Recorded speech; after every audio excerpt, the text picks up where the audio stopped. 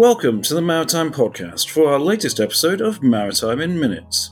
You are listening to Marcus Hand, editor of Seatrade Maritime News, and Gary Howard, Europe editor of Seatrade Maritime News. Maritime in Minutes is our monthly podcast where we pick out some of the most topical news stories from the world of maritime on Seatrade Maritime News, and today we're covering July 2022.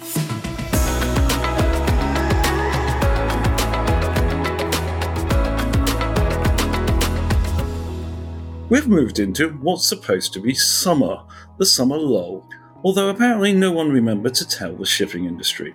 So Gary, what do you have to kick us off for our look back at July? So, my week one pick in this review of July is a review of the first 6 months of the year. Paul Bartlett wrote a story on Clarkson's Clark Sea Index, cross-segment temperature check of shipping markets, which came within 1% of its all-time record during the first 6 months of 2022. That was a 7% boost on the last half of 2021, and a mere 157% above the 10-year average, according to Clarkson's data. This wasn't just down to the astronomical rates in the container sector, though, as nearly all markets were well above trend. Car carriers hit all-time highs. LNG carriers are doing quite well, as we all know. Check out the full story in the show notes for the rest of the stats and why, despite that high number, Clarkson's has actually trimmed its seaborne trade growth predictions for 2022. That's an interesting postscript there about their predictions for 2022 as a whole on trade growth. For my pick for the first week from July, it's something quite different. While shipping may as a whole be booming, there is still a much darker side of the industry that remains. I've chosen to highlight a story on cargo liquefaction, and that's being the highest cause of the loss of life in the dry bulk shipping industry over the last decade. The statistics make for grim reading. 70 seafarers lost their lives over the last decade in 5 bulk carrier casualties involving cargo liquefaction, 4 of which were carrying nickel ore and 1 loaded with bauxite. While liquefaction accounted for 18.5% of 27 bulk carrier total losses over the last 10 years, it was the cause of 76.1% of the 92 deaths among seafarers in those casualties. Even more sadly, none of this is actually new. It's been happening for decades. The causes of cargo liquefaction are well known, relating to poor storage on land, improper testing of moisture content of the cargo, and pressure from the port and shipper side to load cargoes that shouldn't be. The reality is, though, cargoes are loaded in very remote locations, where port facilities could be politely described as rudimentary, and where the rule of law, how shall we say, is not what it might be. If you want to know more about this topic, Intercargo, that highlighted these latest numbers, has been campaigning on the issue for years, and the likes of P&I Consultants Pandyman in Manila have some really quite shocking presentations on this trade. And on that sobering note, I'm going to pass back to Gary to move on to week 2.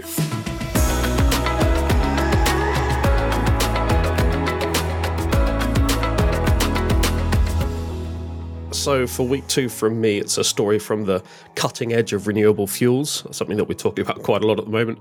It's a little maritime adjacent, but it could be something that we come to rely on in the coming decades. 10 European and Japanese organisations are putting their heads together to try and slash the cost and energy requirements of creating methanol by hydrogenating CO2. The research has been underway for a year now and is moving on to construct 3 different types of reactor to make this methanol and test over 100 different catalysts across the reactors to try and find an edge over the current thermal process. The research is very much focused on those catalysts, and who knows, this could prove a crucial step in securing the volumes of renewable methanol that parts of our industry and other industries will need to reach decarbonisation targets in the future. Over to you, Marcus. Well, cost-effective renewable fuels is going to be a very big issue in the years and decades to come. For week 2, I'm returning to the topic of the industry boom, in particular container shipping. South Korean container line and dry bulk shipping company HMM was the latest to set out what it's going to do with some of those vast profits it's been earning. Laying out its mid-term strategy, HMM plans to invest more than 15 trillion Korean won, that's about $11.47 billion, through to 2026, with 2/3 of that earmarked for ships, terminals and logistics facilities. The company plans to expand its container shipping fleet from around 820,000 TEU at present to 1.2 million TEU by 2026, and it also plans to grow its dry bulk fleet from around 29 ships at the current time to 55 vessels by 2026. So some pretty major expansion plans there by HMM.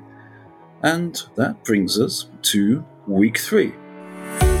If you're enjoying listening, make sure you never miss an episode of the Maritime podcast by subscribing on the app of your choice.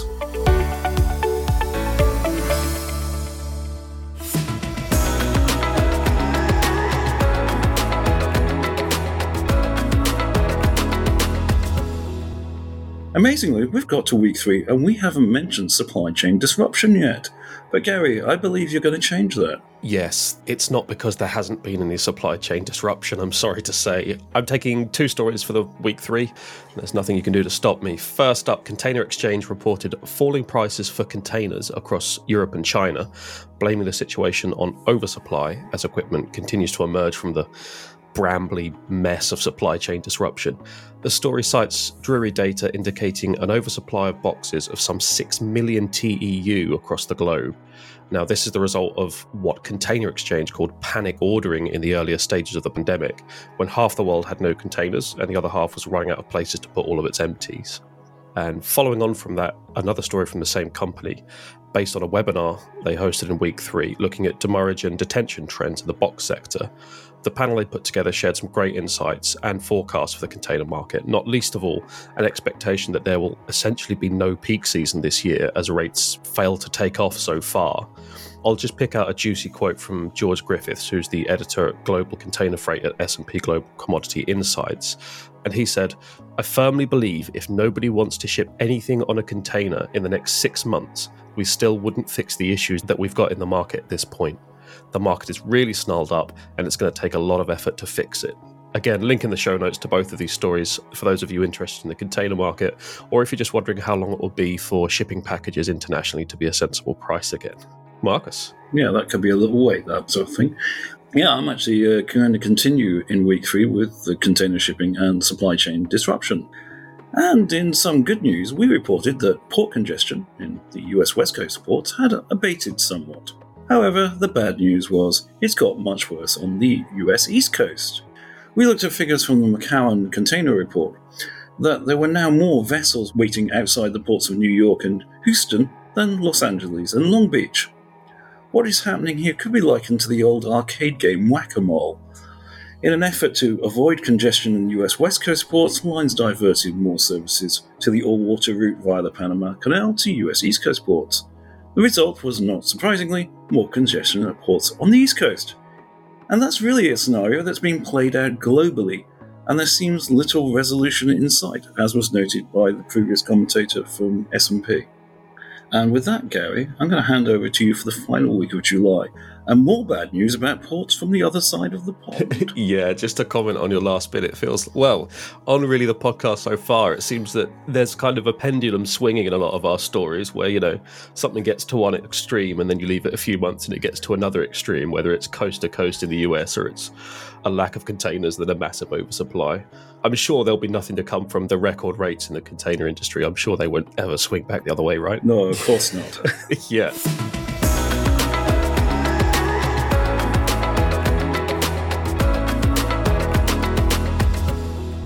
My week 4 pick is, well, I've rolled the dice a bit on this one. I wrote this less than a day ago, and there's a small chance that it kind of won't come to pass. But workers at the UK's port of Felixstowe have voted in favour of a strike.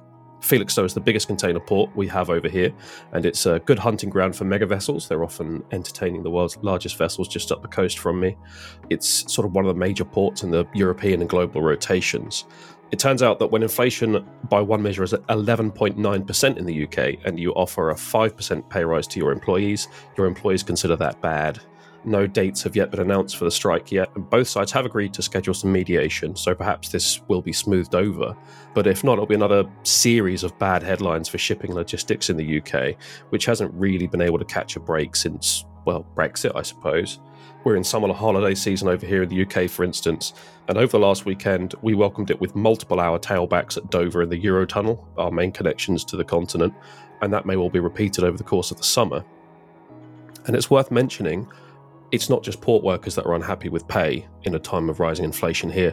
We've got a whole mess of rail strikes over the past couple of months and rumbling on throughout the summer. And I can't imagine that the combination of rail and port strikes combined is going to be anything good for the logistics sector here in general. Yes, the UK does seem to be having a summer of discontent. Gary, I'm sure you'll be keeping Seatrade Maritime news readers up to date on what happens with that story at Felixstowe, so make sure you visit www.seatrade-maritime.com to get updates on that. And moving to my choices for the last week of July, I'm going to take two stories as well. Following on from one of Gary's stories from week 3, I'd just like to highlight an excellent contribution from our New York correspondent, Barry Parker. It's on the new rules from the Federal Maritime Commission relating to the controversial subject of demurrage and detention at US ports. Barry guides the reader through the changes you need to know. There are far too many to list out on this podcast, so you guessed it, go to www.seatrade-maritime.com and read the story.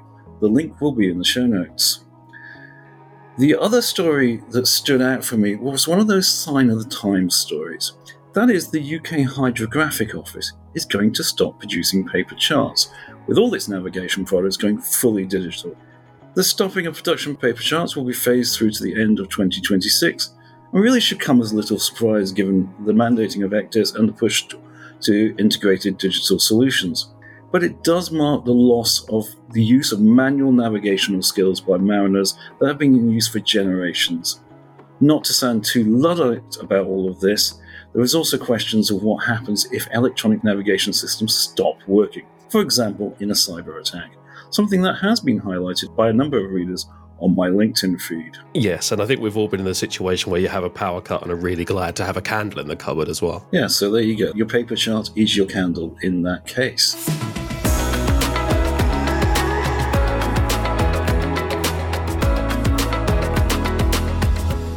And that brings us to the end of our July roundup. We hope you've enjoyed this episode of Maritime in Minutes. Make sure you stay on the top of the news by signing up for our newsletter at www.seatrade-maritime.com.